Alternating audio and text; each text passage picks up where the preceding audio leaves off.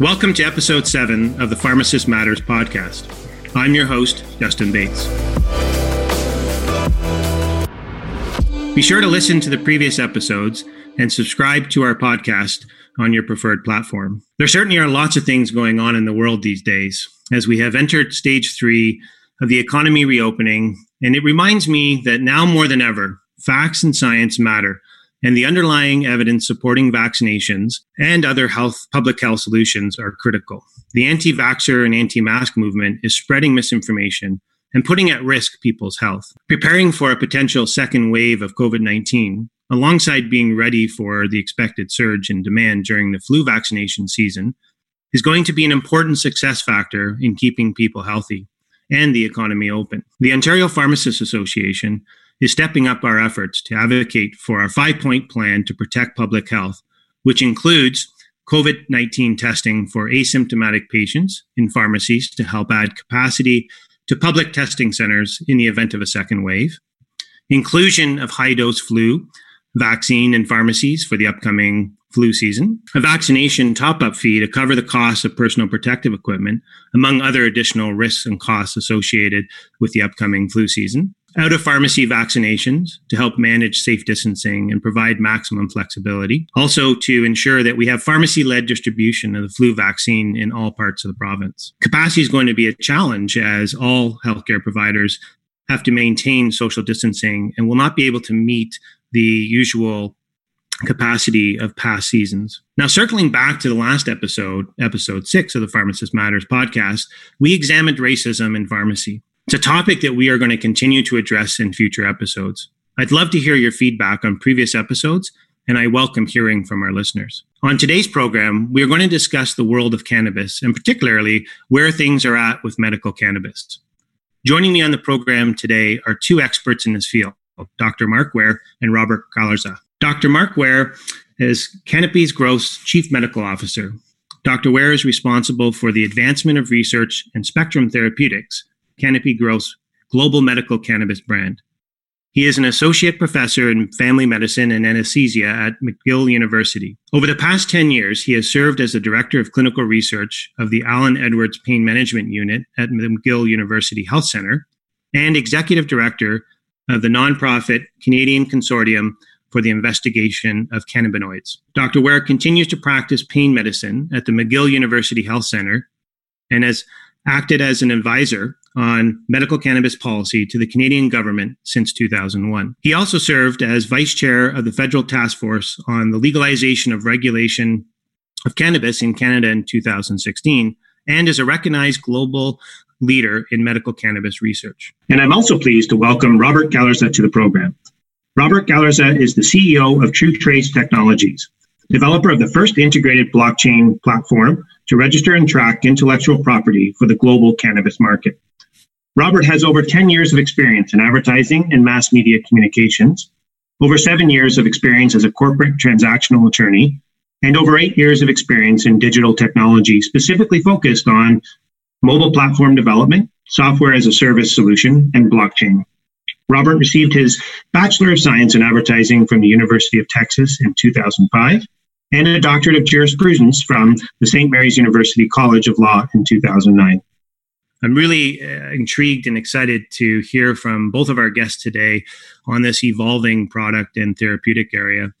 There's so much information out there about cannabis, both from a recreational and medicinal perspective. And I really wanted to start with you, Dr. Ware, to get a sense of where things stand and the status of medical cannabis, with respect to the Cannabis Act that was passed legalizing adult use cannabis and the previous, certainly on the medicinal side, the ACMPR. Where do things stand from your perspective? If you could just give our listeners an update on where the status is. Sure. Thank you very much for having me. It's a pleasure to be on your podcast. And I think the key word is evolution. What we're experiencing today in the medical and recreational cannabis space is really an evolving process of regulatory change and understanding how cannabis fits into our society. It's worth remembering that Canada began the journey of medical cannabis back in 1999 with the first ministerial exemptions. And leading or following from that process over 20 years of patient advocacy and pressure to allow access to cannabis for medical purposes led to a whole series of regulations leading up to the Cannabis Act of 2018, which of course legalized non-medical cannabis use for recreational purposes. And the last couple of years, I think we've been seized by this idea of recreational cannabis and the new markets and the commercial opportunities. But we have to remember that the medical program was the backstop behind all of this, and that there continue to be patients who need access to cannabis for therapy, for therapeutic purposes, and there continues to be a tremendous need for evidence and education. So I think while we're focusing a little bit on the recreational side, it's really important to remember that those patients are still out there. And I think the whole process is one of understanding how is that recreational model establishing, what are the patients doing in this context, and then where do we go from here? It's fascinating to me with all of the proliferation now of different retail outlets and information education that's available to the general public. And I'm wondering, Dr. Ware, is there any risk to public health of not understanding the differences in the strains between medicinal and recreational, and some people that may self-medicate and be on other medications and not perhaps understand the risks? Well, yes, I think the quick answer is there is, because there's a lot that we don't know. For all that we have studied for some of the individual cannabis components, and I think it's really important to remind people that when we talk about medical cannabis, we're of course not talking about one thing. The cannabis flower, the cannabis plant contains two major cannabinoids, THC and CBD, which have very different pharmacological properties and in different ratios. These two different compounds, along with a raft of other cannabinoids and terpenes, and it's a very complex botanical mixture, which actually makes it really interesting, but also really challenging, that we're actually talking about a range of different things. What patients are using in the medical space, in many ways, it's worth thinking that medical cannabis is just the use of cannabis for medical purposes. And then you have people who use cannabis for non-medical purposes. Fundamentally, the difference of the products themselves can be used either way. It's the intent of the user that differentiates. So if I'm somebody who wants to use cannabis to manage my anxiety or to help me sleep, and I go into a recreational outlet, I should not, and in many places cannot, ask the bud tender or the person working in the retail outlet for guidance. Should I try this strain for my sleep? That is the wrong place for that. And I think that's where this opens up the realm of the pharmacy, because there needs to be a place where patients can go express their needs with somebody who knows and understands the difference between the products, the difference between the formats, the administration techniques, and can then have a meaningful discussion about how it could interact with their other medications, about their background medical history. And that gets to the safety issues that you mentioned. I think that clinical oversight, and including pharmacies in the role of distribution and dispensing medicinal cannabis, is one of the current gaps in the system that you've identified. And I'm wondering what your thoughts are as it relates to the two streams. Do you think that in the future, from a policy perspective, they'll maintain the separate regulations with the Cannabis Act and the access to the medicinal cannabis through the ACMPR? When the task force made its recommendations a few years back, it was recommended that they leave the medical cannabis plan in place. So a patient wanting cannabis for medical purposes goes to their physician, receives an authorization, and then they can purchase cannabis from a registered licensed producer entirely online. It's worth remembering that when that system was initially set up, and this is going back several years now, pharmacists were envisaged to be part of that process. Pharmacies are the trusted healthcare a trusted member of the healthcare community in many, many, many parts of Canada. So it made sense to have the pharmacies involved. At a certain point in time, years ago, the pharmacists walked away and said, there's no way we want cannabis in our pharmacies. And they actually stepped away from the table. So the whole regulatory structure was set up so that patients had to buy their cannabis directly from the producer, which, when you think about it, is a very unusual situation for a health product. And I think it's really, really important that the pharmacists get back into this as a place where patients can go have a meaningful conversation about the products, about their risks. They don't have this opportunity with the healthcare professional themselves. They're often too busy, or sadly, they don't have the knowledge or the training to be able to talk meaningfully about cannabis with patients. So I do think the pharmacist is a really, really important part of this, but obviously we have to make that happen. It's not currently written in the legislation, and it needs to be something which is advocated for. Yeah, you raise a great point about being at the table, and I know we've done a number of various initiatives to highlight the importance of including pharmacists in the role, and it's something that we will continue to advocate for. And I think early days there was a lack of knowledge about the product and perhaps some hesitation, but certainly the role of cannabis in therapeutic treatment, certainly as the evidence base continues to demonstrate the value and the clinical evidence supporting for certain conditions the role of cannabis in treating patients, particularly as it relates to pain and elements of various conditions. You're going to see more and more pharmacists embrace this.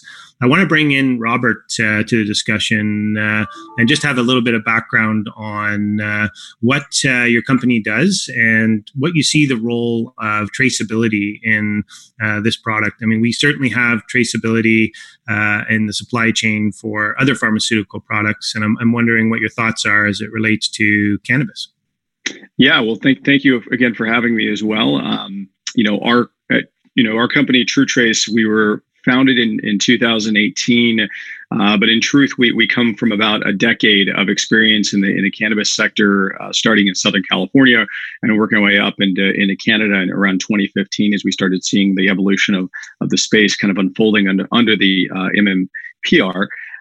One of the things that is really unique and interesting when you look at traceability, and Mark so eloquently, described this as well, is these are very unique products with a multitude of different characteristics associated with them. And because of the way that they are grown, cultivated, propagated, and the way that they actually express themselves in an organic fashion, there's a myriad of different data points associated with those particular products. And so one of the unique things that we came across in California in a very aggressive recreational market in the early 2010s was a very difficult time identifying and tracking down the actual products themselves, right? So you could track the name, you could look at the location, but inevitably what would happen is you would have substitution of product taking place because of the nature of the way that the commercial business was unfolding at the time.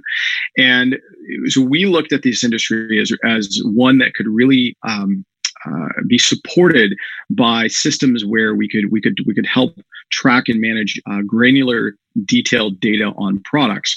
The differentiation between pharmacy and cannabis at its core, in a lot of ways, also has to do with the way that the particular medicines are manufactured.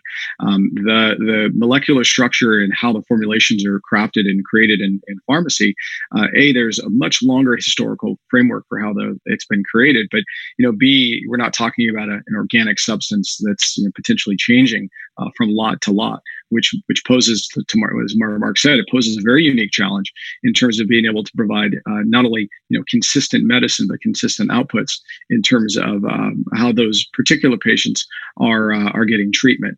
So we looked at traceability and said, let's take this a little bit deeper than just tracking the green stuff as it goes from point A to point B, and dive a little deeper into the most granular data we could possibly find on the products, which really came down to the detailed quality details. And that was everything from, detailed chemistry and more broad chemistry to potentially even genetics, metabolomics, some new unique things that are coming to the table as well. We're as a technology system, we're here to try to help manage information on those systems or on those data points.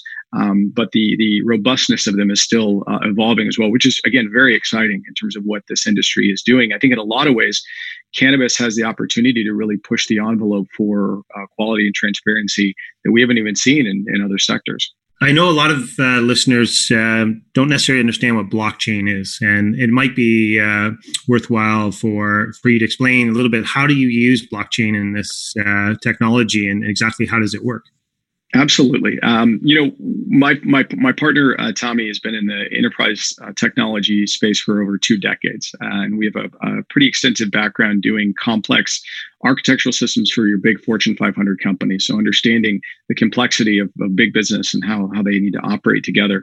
When blockchain first came into the forefront of kind of the global conversation, a lot of the conversations were around the Bitcoin and the cryptocurrencies and monetization and how we do transactions globally with a digital currency. What was unique, though, is at its core, what blockchain essentially is it's a database. But the structure of that database is designed in a way that you can have multiple participants connected to and supporting that database. So from an accessibility perspective, from a security perspective, there is a lot of incredible benefits that make the data immutable, and it makes the data actually very easily accessible within a structure. Now, our particular blockchain at TrueTrace, we focused on utilizing a solution that was it was actually the same framework that IBM and SAP were implementing, which was done with the Linux Foundation, called Hyperledger. And the reason we focused on that particular type of blockchain is it was designed with a permissioned model in mind, understanding that oftentimes you're going to have people that you want to be a part of the ecosystem of communicating data that might be competitive participants, right? So you need to be very cognizant of understanding where those connections should lie and where that data should be shared, and what info data should be, what data is most critically important in terms of going up and down the supply chain for accessibility. And so we focused very much on the quality data, the testing data, the analytical testing data, and another subpoints of that data within that particular database. So, blockchain at its core, it's a database, but it's designed in a way where you can have multiple participants supporting it, which then protects the information, and it also makes it more easily accessible when the volume of the information gets much larger and larger over time. That's really helpful. Certainly describing it and how it would apply to a pharmacist practicing in a pharmacy. How would they use this, your technology, to benefit their patients and to, certainly as it relates to medicinal cannabis. But if you could just maybe elaborate a little bit on that. Absolutely. And honestly, even for ourselves as a team that came from technology and cannabis as a background, we had the fortunate opportunity to get introduced to the team at Shoppers. Ken Weisbrod, who's the vice president over there, I would say that Shoppers has definitely been kind of one of the larger pharmacy names, or the primary pharmacy name, that's taken kind of a lead role in investigating cannabis as a part of their business, as we've seen. One of the unique challenges that we that was communicated to us when we had conversations with Ken was the way in which pharmacists are typically accustomed to understanding the medicine that they're prescribing. And Mark made a great point, and I always what I read was that pharmacists are the stewards of medicine over time, which makes a lot of sense, right? I have a lot of doctor friends who don't know nearly as much about the medicine as the pharmacist that I know. So it makes a lot of sense that the understanding that medicine really comes to the details around that medicine. And when you're dealing with typical pharmaceuticals, again, we're dealing with an industry, as you guys know very well, that's obviously much more rooted in history and tradition, but also a lot of the challenges have already been tackled, or consistently are tackled on a daily basis.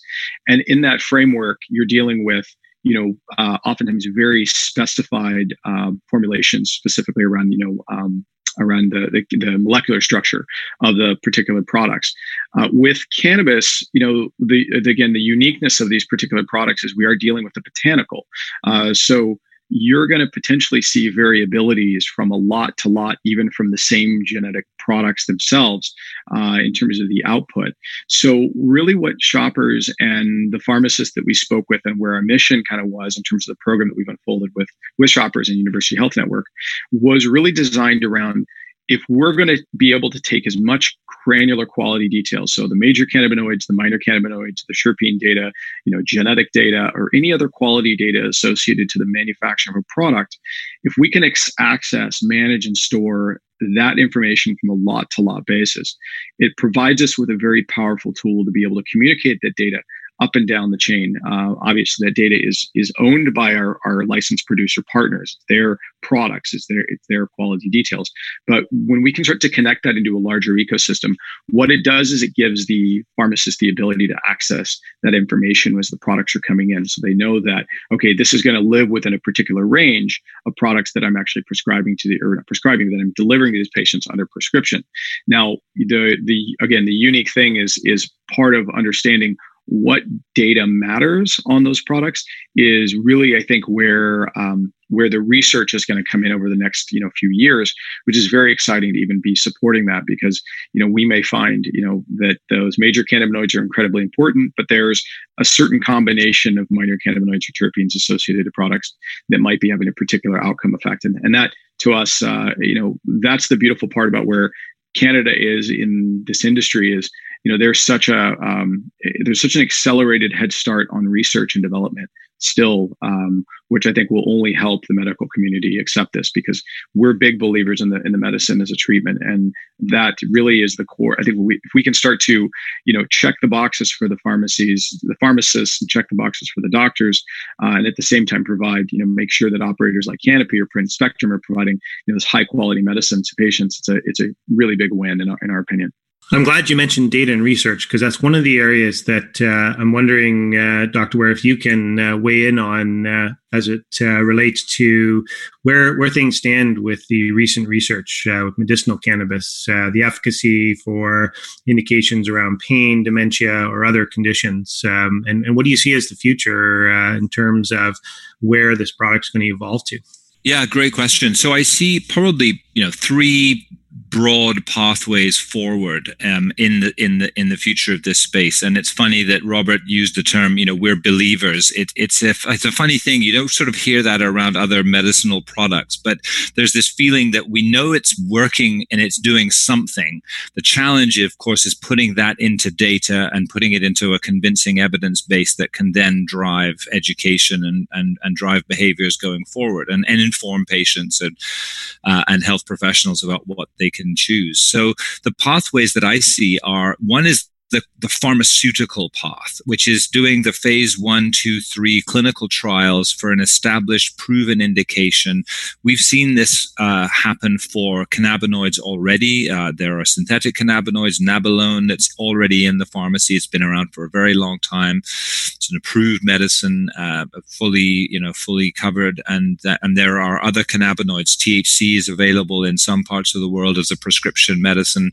THC and CBD as a combination oral mucosal spray is also available in Canada. And these are existing prescription cannabinoids. And that's a very, very classical prescription model. So that's one stream. That, of course, requires a highly, highly stable, highly reproducible, very, very meticulously quality controlled product with a massive investment of money in doing the phase 3 trials to establish the claim that this drug can be used to treat this condition.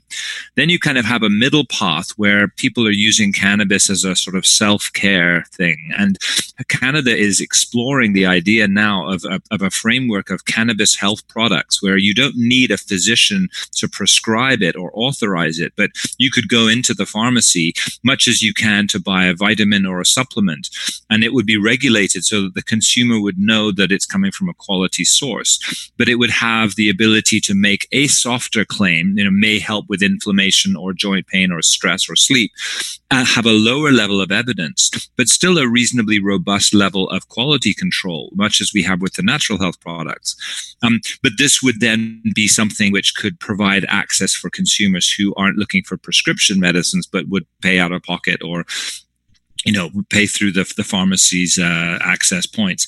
And then, of course, there's the purely recreational side where we are actually very interested to see, as recreational cannabis rolls out, people trying it and coming back to their clinician or to us as a company or as researchers and saying, I've just noticed that when I use cannabis, I'm actually discovering that my tremors are better or my pain is better or I have these very surprising health responses. And that that real world evidence, that ability to watch what's happening in the real world, is a very different form of clinical study than the pharmaceutical path, but it all comes together and drives our information base. So we may see in the coming weeks, months, years, some very interesting signals coming out of real world utilization that could then be taken into by companies that have the will to engage in the long term and the highly risky drug development pathway to take them into the pharmaceutical channel. So I think we've got a range of options ahead of us, and it's a very exciting time to be in the space. How do you think physicians are embracing medicinal cannabis? I know that the authorizations prescribing was relatively low at the beginning, and I'm wondering, has that changed? Has the attitudes or perceptions evolved along with the research and the product? Yeah, I don't know if I'd use the word embracing exactly for physicians and cannabis. It's been a very tricky relationship because, of course, cannabis is coming from a very long history of prohibition. There have been a lot of myths and misconceptions about cannabis over decades. And so that's still built into the system. Doctors are still not taught about cannabis or the endocannabinoid system in medical schools as a general rule. So there's a lot of misunderstanding of cannabis as a general, as a principle. I think what's happened is that the medical program put a lot of doctors on the defensive. They were being asked to support access to a product that hadn't been through the classical drug development pharmaceutical channel. And that was the classical training that most physicians had. So there was a reticence. And of course, there was a feeling that this was being driven by ulterior motives. And so there was immediately this kind of backlash against the medical cannabis from the conventional medical agencies. Once recreational cannabis came along, there was an ability for patients to now go and buy their cannabis from a store without having to go and bother their physician. And so a lot of the medical associations said, well, look, that's perfect. If you need cannabis, you go and buy it. You don't have to come and get an authorization because it's not really medicine. That bothers me. I think that's a failure to communicate with the patient about what their needs are. I think that is changing. I think a lot of doctors are realizing that as they see this thing roll out, as they understand more about the drug, and they recognize that a lot of the potential harms are not transpiring to be as big as people thought. And as they see people come in with transformative responses, they're dropping their other medications, they're seeing responses to clinical problems that were not being managed with existing therapies, there's a slow feeling that maybe there's a role for this. I just think that what they're waiting for is data. And I think the work that Robert, TrueTrace, that Shoppers, U of T, these kinds of real world evidence studies, the work that we're doing at Canopy with the Spectrum programs to provide good information for physicians to make informed health decisions is going to move this thing forward. It takes time. Clinical studies and clinical research is a long, slow process. And so in the meantime, patients are still struggling. I know we're starting to see more and more payers step up and include cannabis in their coverage. I'm wondering, Robert, are you sharing that data that you're collecting? Is that being shared in any capacity with public payers and government capacities and also in the private payer space? Or is it specific to each of the pharmacy organizations? How would you envision that rolling out? Yeah, I think that right now it's still very limited. As Mark said, we're very much in the early stages of the industry, very early stages of. I think that's one of the unique challenges of where cannabis lies in the Canadian marketplace as well as the global marketplaces. I think the mentality that we all want to have is we want this industry to mature faster than it naturally is. It should be allowed to, right? We should naturally be allowed to make mistakes and change and take a left and take a right and evolve as the standards are starting to unfold and as the manufacturers are starting to learn more and more and the doctors are learning more and more, research is coming online.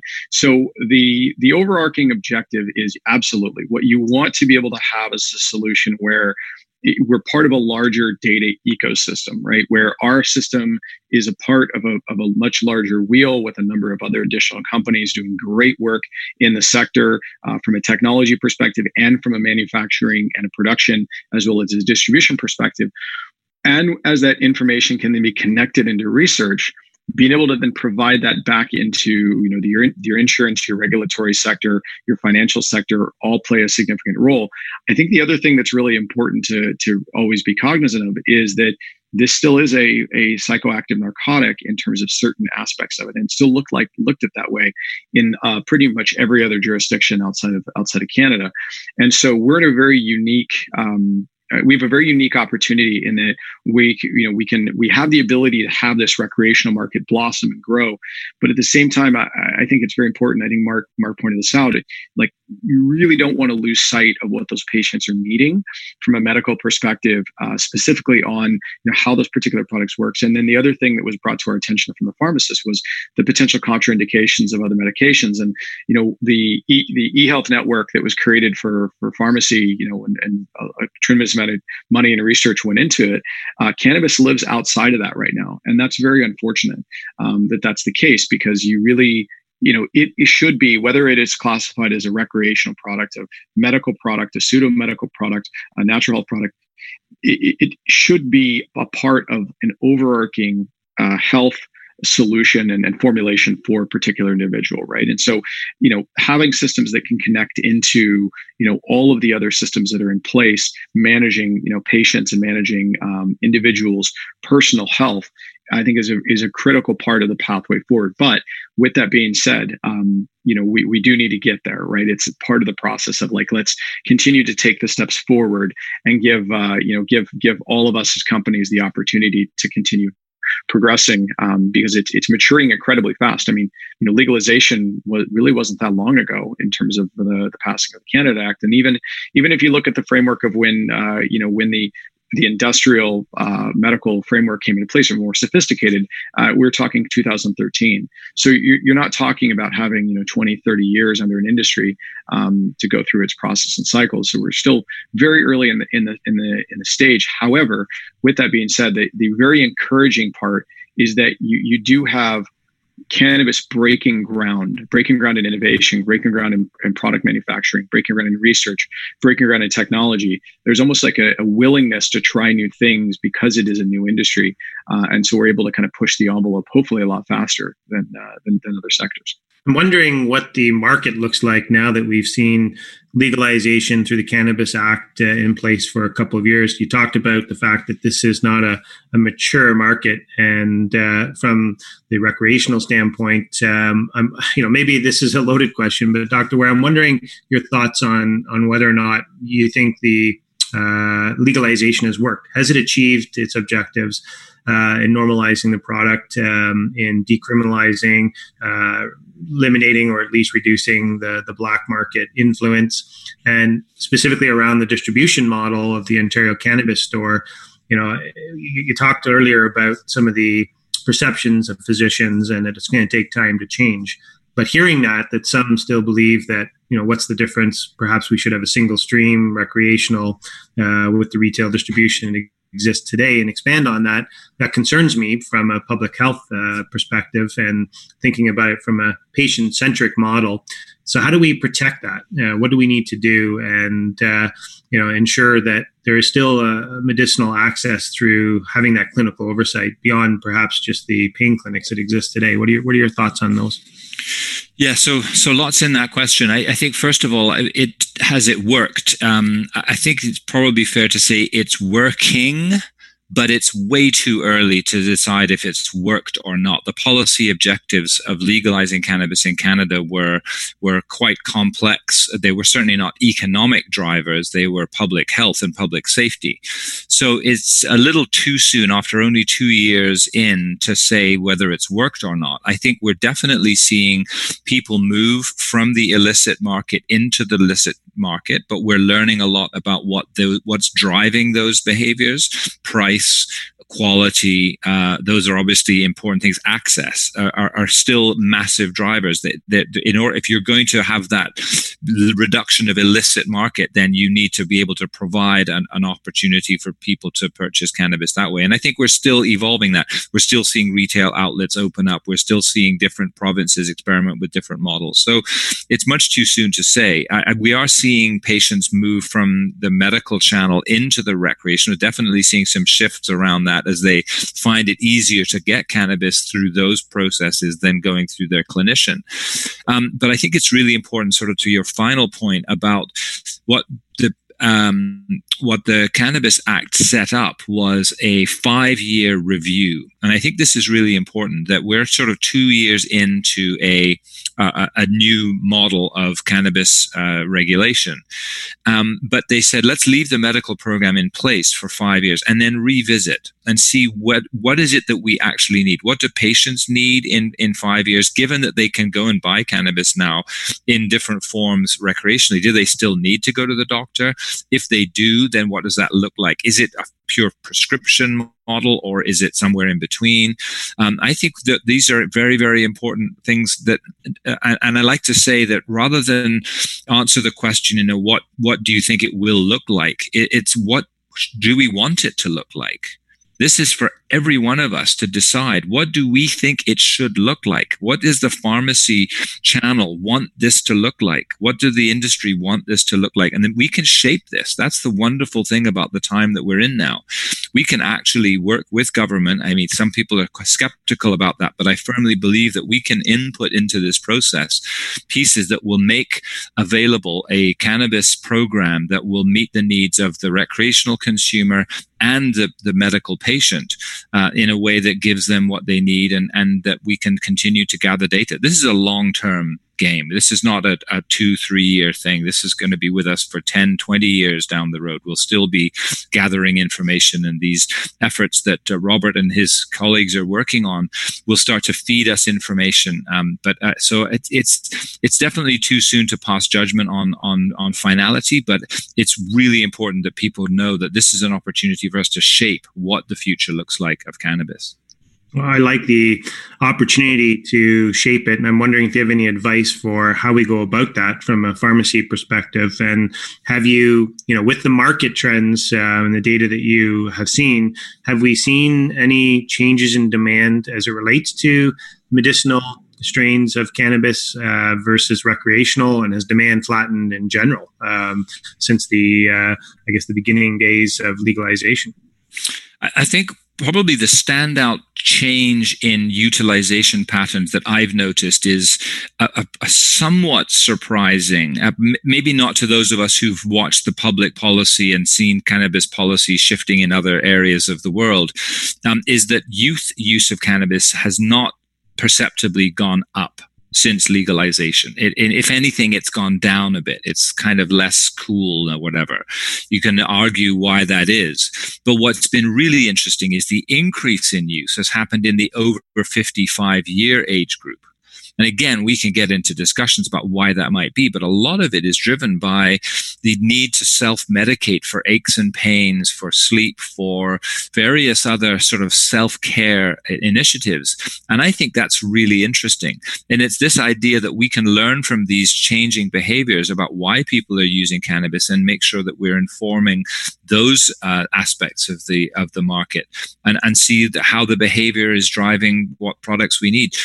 And I think that whole approach to the older patient or the older person looking for cannabis drives us into conversations about comorbidities.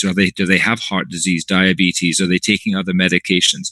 And I think it just screams for a really robust interdisciplinary network of health professionals, pharmacists, patients, all engaging together to understand what is it that consumers want to make decisions and what kinds of products are they looking for. I think we're beginning to see how that's shifting. That CBD is obviously very, very popular at the moment. Data's emerging slowly, but it's kind of the flavor of the month. I think THC will come back again eventually because these two compounds work very differently, and there's clearly benefits and risks to both of them. But I think the important thing is that we're keeping our eyes on what's happening. We're tracking it carefully. And to Robert's points about tracking this process, this is fascinating from a big data standpoint. You've got the all the inputs from the plant itself, the different terpenes, the different cannabinoids. That's a rich data set. And if we can get that information inputted in and match that against the patient phenotype, who are the people using these products? What are their medical histories? What are their patient characteristics? And then we can start lining up with big enough data sets what kind of patient matches up with what kind of strain. That's the holy grail. I think we're a long way from that, but I think these are the efforts that'll get us there. My sense is we still require quite a bit of education of the public, education of healthcare providers. There's so much to learn, and it is complex, as you've mentioned on the outset. So I want to thank both of you for joining us on the program today. It is a fascinating topic, one that we are monitoring very closely and actively advocating on behalf of pharmacies in Ontario and pharmacy professionals across the province and indeed across the country, as we see the need for pharmacy and clinical oversight as it relates to the medicinal cannabis. So once again, thanks for sharing your insights and thoughts on cannabis. And that's all the time we have for today's podcast. And we look forward to our listeners joining us in the next episode 8. And in the meantime, be well and stay safe.